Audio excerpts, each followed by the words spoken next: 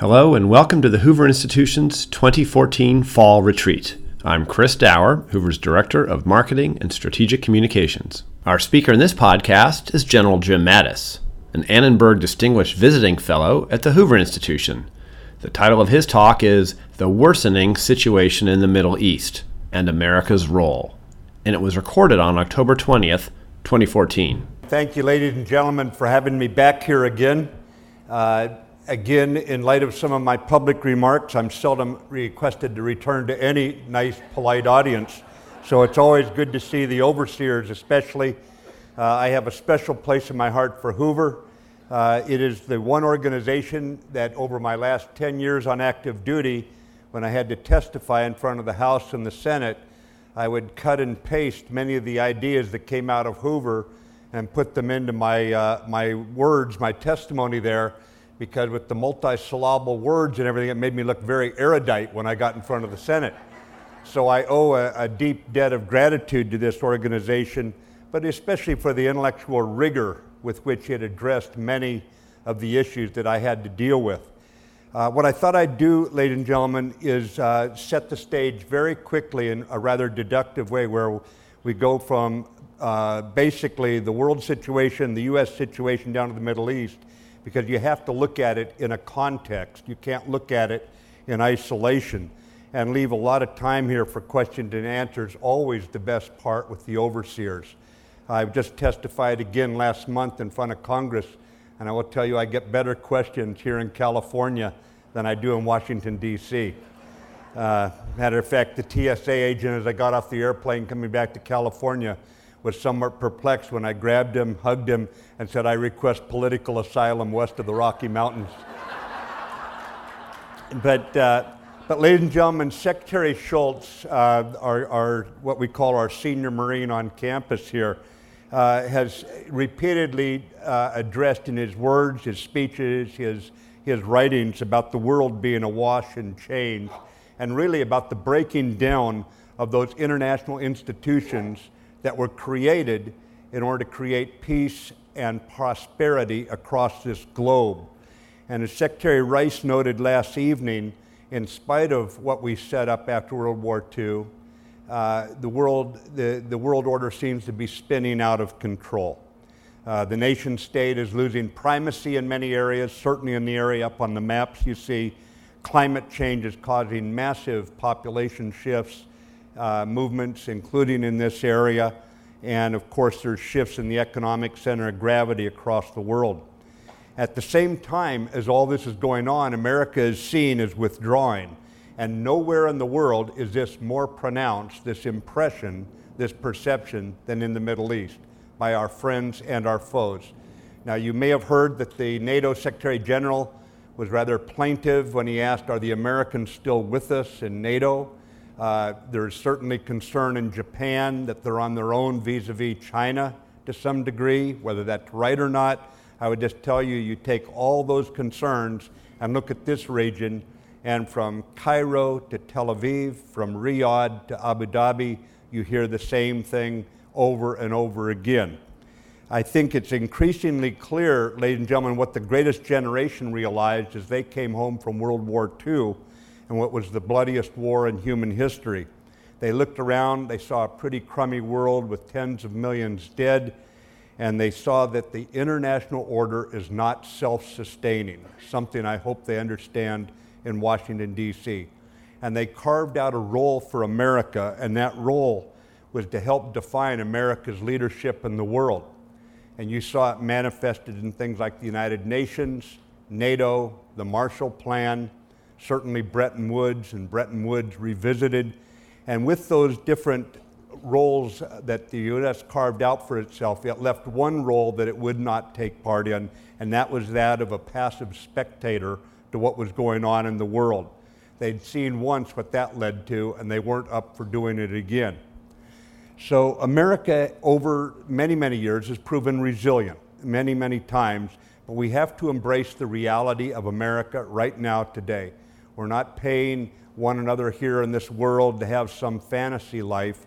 And first of all, our model of government is not working well right at this time. Now, it's not to say it can't recover. We've seen it recover before. But in my travels, I have been to Canberra over the last 6 months, Brussels, Budapest, London, Abu Dhabi, Tel Aviv, Amman, I can go on. There is more governing going on in many of those capitals than in our own capital right now. At the same time, as there's a lack of governance, of leadership, of creating common cause, the Americans are on an unsustainable fiscal path. We cannot sustain the path we're on. It is arithmetic. It doesn't matter what your political ideology is. You simply can't make it work. And terrorism, which we'll talk about here today, as ugly as it is, and it's about as ugly a thing as you can imagine, it's much worse than what you're seeing on the television screens, because it's so ugly you can't show it.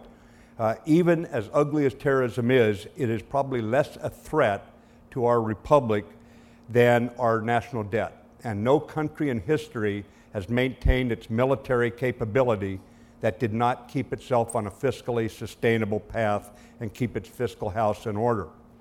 And so without a robust American economic recovery, and that will involve taxation and regulatory reform, our military capability will continue to erode. The economy has always been the engine behind which we pulled the military capability to the forefront. And the last point I would make about the current situation, reinforced from my last trip there at Washington, D.C. last month, is that we are working right now in a strategy-free environment. And I'll get into more details on that. I know I try to say that with a straight face, but I've never been in any town where on more nameplates in the city, on the office nameplates, the word strategy isn't printed in some form.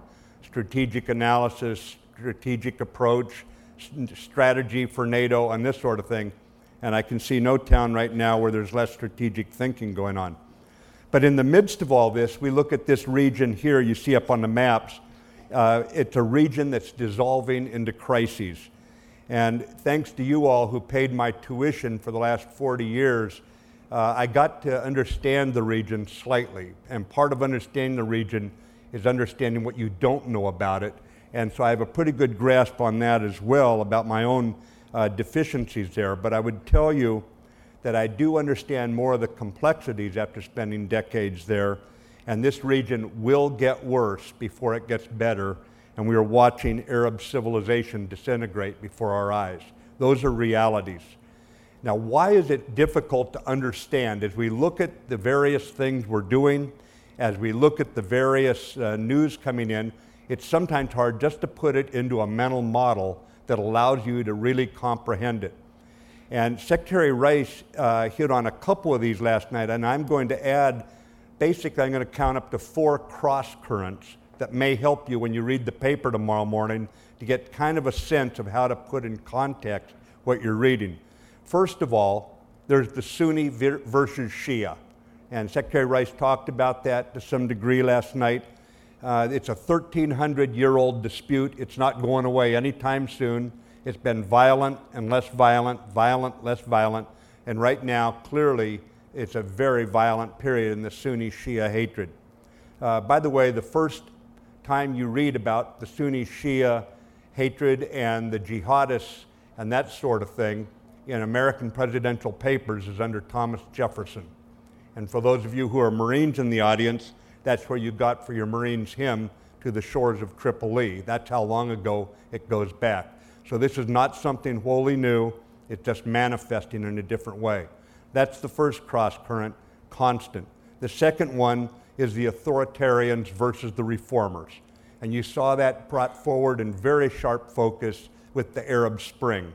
As you saw reformers, people, millions of many young people wanting democracy, but not knowing how to get there in largely leaderless rebellions.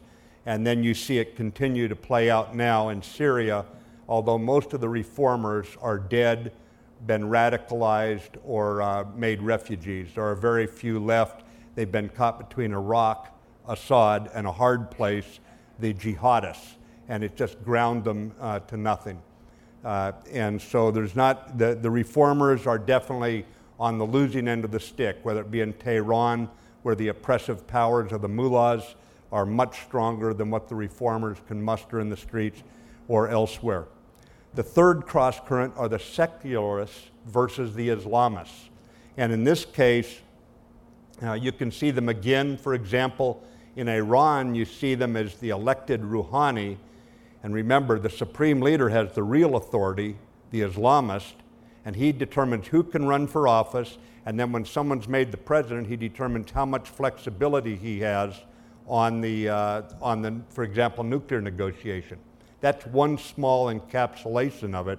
But you also saw it when the Muslim Brotherhood took over after Mubarak fell in the election, and then were publicly impeached in the largest demonstrations in the history of the world by the Egyptian populace, who said, we want no more of this pious, incompetent Muslim brother Islamist government. And they basically welcomed in, shepherded in a military government as a better way to go, General el-Sisi resigning to run for office and winning. Then you've got nation-state survival as another cross-current. And in this case, you're watching the Sykes-Picot borders. These were borders drawn by a couple of amateur French and British guys who just drew those straight lines that you see up here that go cutting across places where tribes are on both sides, ethnic groups were thrown together that are historically antagonistic, and we're watching those borders fray today as the cobbled together states are really straining. As a result of those four cross currents, we have non-state actors today who are really setting the Mideast agenda. ISIS is not a nation state. Lebanese Hezbollah is not a nation state. The Sunni-Shia rivalry cuts across different boundaries here. Some countries are made up of Sunni and Shia, Iraq. Others are principally Shia, Iran, but have significant minority populations. And it's a region that's become increasingly hostile to minorities. Secondly, the major political ideologies that transcend national boundaries are causing the undercurrents now that erode things like the boundaries. And the most dramatic case, of course, is over here where you look at the boundary between Iraq and Afghanistan, wrong one, between Iraq and Syria, and that border has literally been bulldozed by ISIS. It no longer exists even geographically on the ground. And so in the midst of these conflicting cross currents, you've got the Americans who have an absence of policy right now, and that is coupled with a confusing, or some people say again absent, integrated regional strategy. And this has the United States, I would characterize it as we're playing checkers on a chessboard. And in that case, the result are often confusing and very contradictory policies, and it leaves both the American people and our friends in the region scratching their heads, very perplexed about just what we're doing. And I think part of the reason is we live at a time when political leadership is unable to articulate the values and the policies that would bring along the Western democracies. Since Tony Blair left office as the United Kingdom Prime Minister, I don't think we've had any Western political leader who could articulate the nobility of what it is we stand for and why it's worth fighting for. And as a result of America's lack of sound policy and strategy, we have very ill-defined political ends. I would defy anyone in here to tell me the political end state for the pilots who are currently dropping the bombs as we sit here today, and dropping them in the name of all of us in this room. What's happened is, ladies and gentlemen, we deal with each immediate vexing problem as one-off because we don't have a sound policy framework within which we put together a strategy, which is we take our political ends and we find our economic, our diplomatic, our military, our education, our CIA covert methods, and we match enough of those resources to achieve our ends in consonance with our allies. And yet right now we are unwilling to even ask the most basic strategic question. For example, is political Islam as practiced by the mullahs in Tehran, is political Islam as practiced by the Muslim Brothers for a year in Cairo in our best interest? We're not even asking the question. And then that would lead us to the next question. If not, what is our policy, what is our strategy to support the countervailing forces? And if we don't ask those kinds of questions, our military can be the bravest, most valiant, well-equipped in the world, but their ability to bring us closer to a political end state that's not defined simply doesn't exist. They don't have the ability to take us somewhere where we don't know where we want to go. Now, the duty of a military strategy is to match purposeful military activity in pursuit of those political interests as expressed in our policy. And I think so long as the American administrations do not have a recognizable policy, recognizable to you and I and our allies, and a viable strategy, then to put it in astronaut terms, Houston, we have a problem.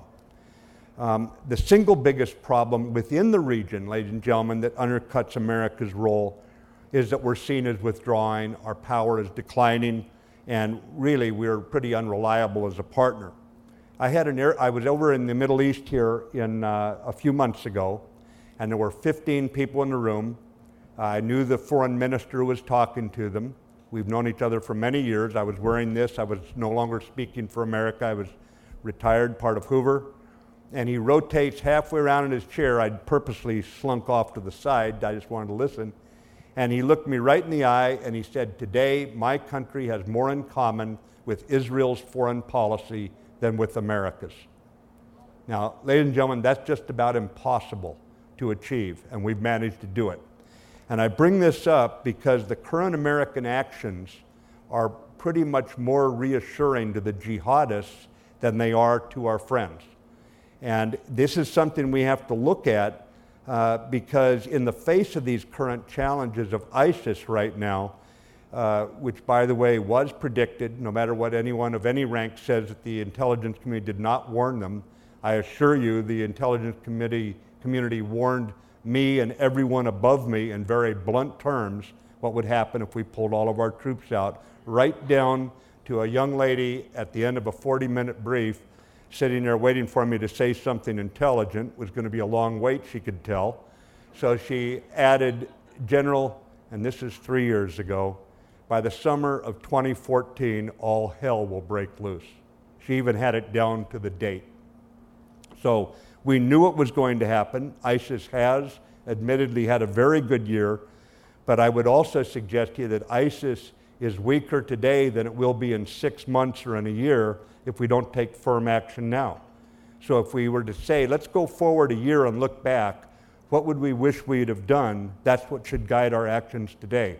Because while many of us with my color hair can say, well, this won't manifest for a few years, what kind of world are we turning over to our children if we don't live up to our responsibility to address something as hateful and medieval as ISIS and how they are recruiting an awful lot of people?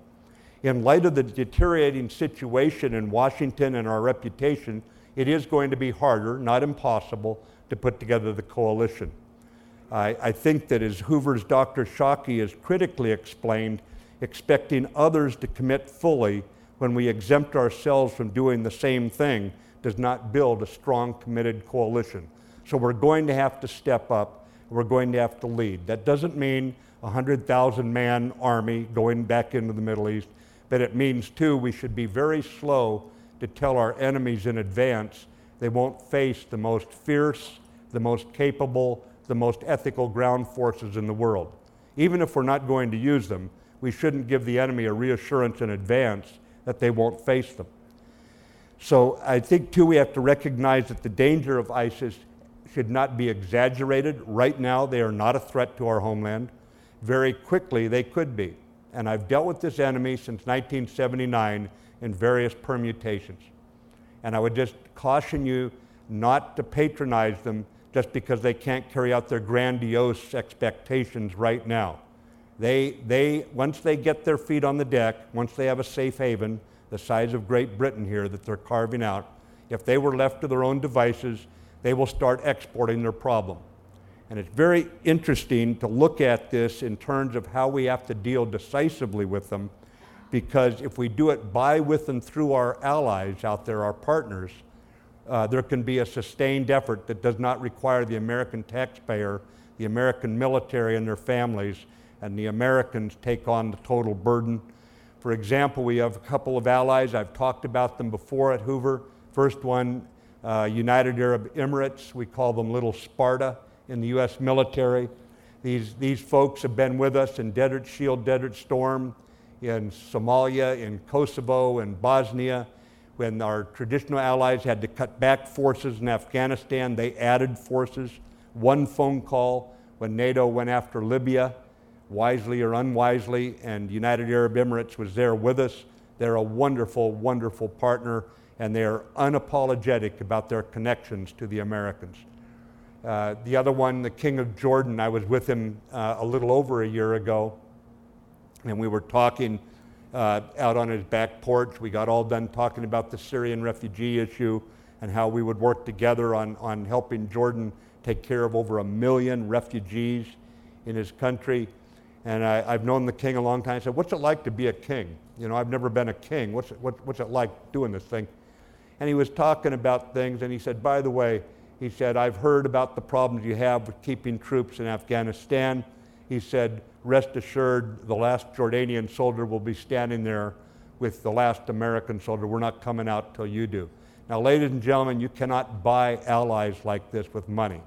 It is based on reputation, and they have stuck with us even when there were an awful lot of reasons to doubt their loyalty to us. So we do have friends out there. It is hard to fight with allies. They will have their own needs, their own interests.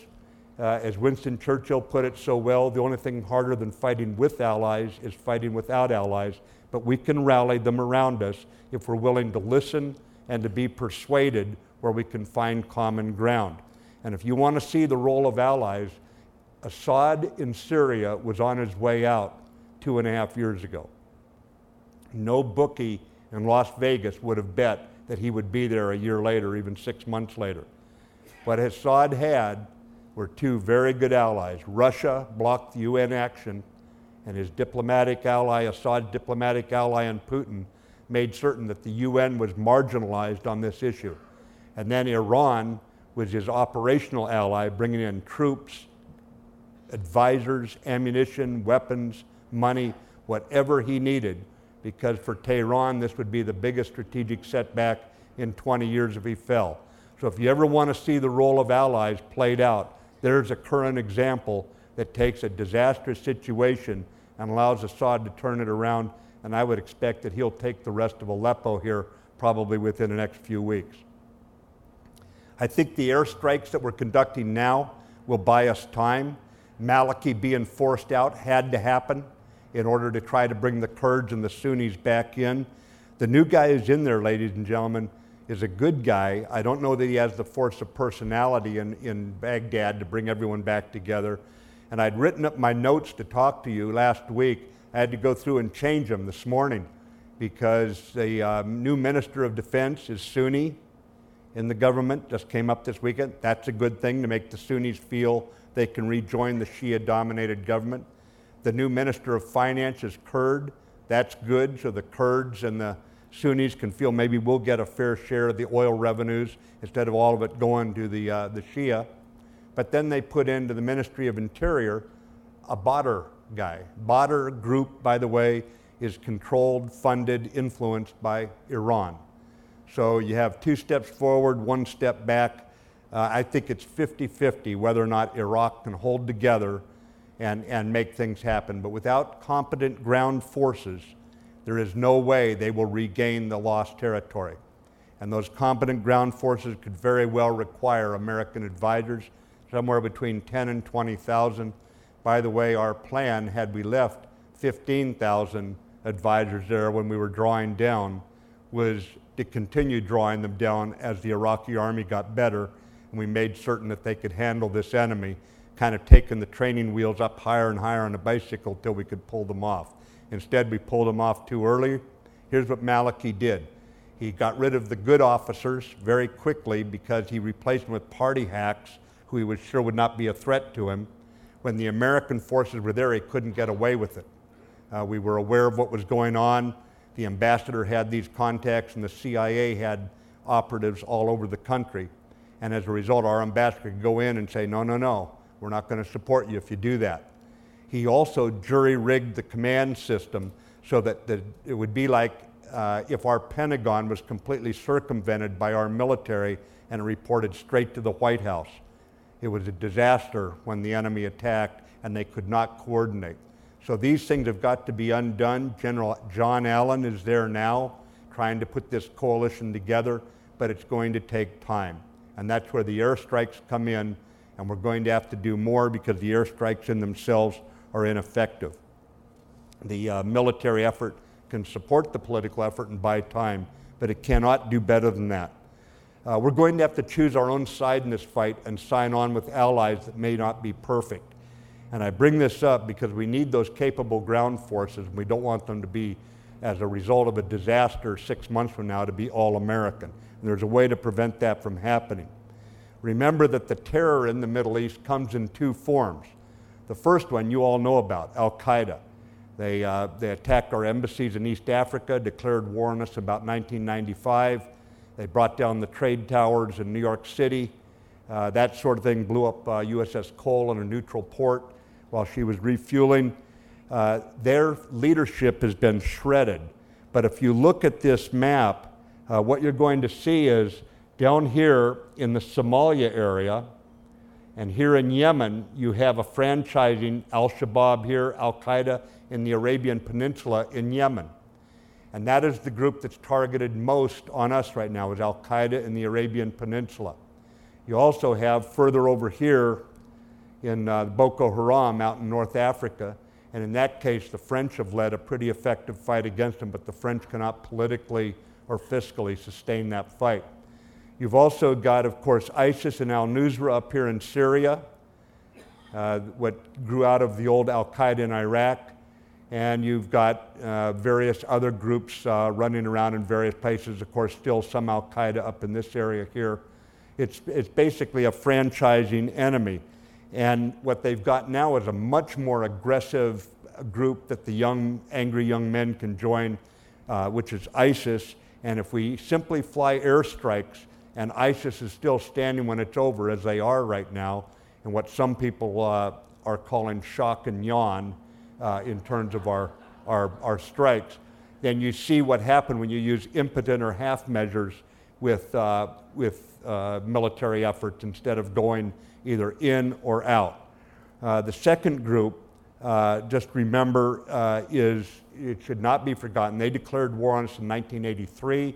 They blew up our embassy in Beirut. This is Lebanese Hezbollah and associated elements. It's controlled by Iran. They've changed nothing. They killed the Prime Minister of Lebanon, Prime Minister Harari, years ago. They murdered Israeli tourists in Bulgaria a few years ago, earning them the European Union's condemnation. They actually tried to kill the Saudi ambassador to Washington, D.C., less than 2 miles from the White House, on a crowded Saturday night in Georgetown at a restaurant. And absent one fundamental mistake, this conspiracy, cooked up at the highest levels in Tehran, would have succeeded. They made one fundamental mistake. Remember, don't carry on a conference with narcotics traffickers in Mexico when one of the guys sitting at the table is a drug enforcement agent. It's not real smart. But we caught him in the act, and we did basically nothing. We put one guy in jail, but the government was allowed to walk on this thing. When you take a look now, take those two brands of terrorism and look at ISIS. ISIS, ladies and gentlemen, is like Al-Qaeda in its military terror activities, and Lebanese Hezbollah as well, plus Lebanese Hezbollah in its social activities, trying to set up schools and social services and all on steroids. They're much more effective. They've learned in the normal Hegel model of thesis, antithesis, synthesis, thesis, antithesis, synthesis. They keep getting better as they fight us, and they see how to fight us. And so they are much more capable right now. And we've got to also look at what makes so many young men susceptible to this message and so many old men in the Middle East willing to put their money up for these young guys to go do this stuff. So it's all part of this effort that the military can certainly support, but we've got to buy time and fight this much more smartly with our allies and the like-minded nations, the most reformist nations out there, the ones that are most responsive to the needs of their people, and they are out there. But we certainly have to avoid any kind of half-hearted measures. And to say we have an airstrike strategy, ladies and gentlemen, that's not even strategy 101. I mean, that's not 201, that's not 301. That is so sophomoric to think that dropping bombs alone is going to do something in this world. It's like someone who's never read a history book. But regardless of ISIS and all the attention we're giving it right now, we cannot allow it to blind us to the broader problems of Iran. The nuclear negotiations on the nuclear weapons program, not the nuclear program, the nuclear weapons program is not, those negotiations are not going well. And I would just say that if they do get a nuke, a country that would try to kill an ambassador on the streets of Washington, D.C., you'd almost have to say everything, all bets are off if they had a nuclear weapon to help guarantee that they wouldn't be held accountable. So we have to construct a good policy, one that persuades you, the American people, this is worth it, and then brings our allies together with a sense of purpose. We're going to have to build that coalition, and we're going to have to stand by the responsive governments in the region. And this may mean that we lead more and intervene militarily less in most cases. It does not mean we have to be going around doing all the military stuff all the time. For a country that has got both the power of inspiration and the power of intimidation, sometimes we forget that we can inspire people to do a lot more if we give them a good sense of confidence that we're with them. And then we're going to have to act on the broader dangers out in that area, because if we don't believe this can happen, then we are going to turn over a worse situation to the next generation. And I was back a few years ago in the last millennium, I was Secretary Perry's executive secretary when he was the Secretary of Defense. Basically, I sat behind him taking notes wherever he went. And I still remember on Capitol Hill when we went into Kosovo and Bosnia. And I still remember getting beat up saying, these Christians and Muslims have murdered each other for centuries. You can't stop this. Why are you sending our troops in when the Europeans won't go in? This is happening only 100 kilometers from Rome. Why don't you let them handle it? And President Clinton said, we're going to go in and we're going to take care of this. Secretary Kerry was fighting it. And we put troops in there. Today we've got a couple hundred troops left there. A lot of other nations have troops there too. But how many times in the last 5, 6, 7, 8 years have you heard of anything going wrong in Kosovo or Bosnia? We can stop this sort of thing if we stick together, if we have a good strategy, if we resource it correctly, if we believe in ourselves. We can stop this sort of thing. Europe's safer, Europe's more secure, Europe's stronger, NATO is stronger, and there's an island of stability in Europe that would not be there if it weren't for American bubblegum chewing GIs walking in there and saying, this will cease now. There's a time for us to do that sort of thing, and it's usually when we're priming the pump to bring a lot of other people with us, because we have a very well laid out political end state, a strategy that builds support across the international community. But a clear-sighted and confident America has the power to deal with this. But if there's a failure on our part to act multidimensionally, ladies and gentlemen, I've dealt with these folks, and they mean business. Let me stop there so we've got time for Q&A here. For more podcasts from the Hoover Institution, please visit hoover.org or Hoover's channels on either iTunes U or SoundCloud. I'm Chris Dower for the Hoover Institution. Thanks for listening.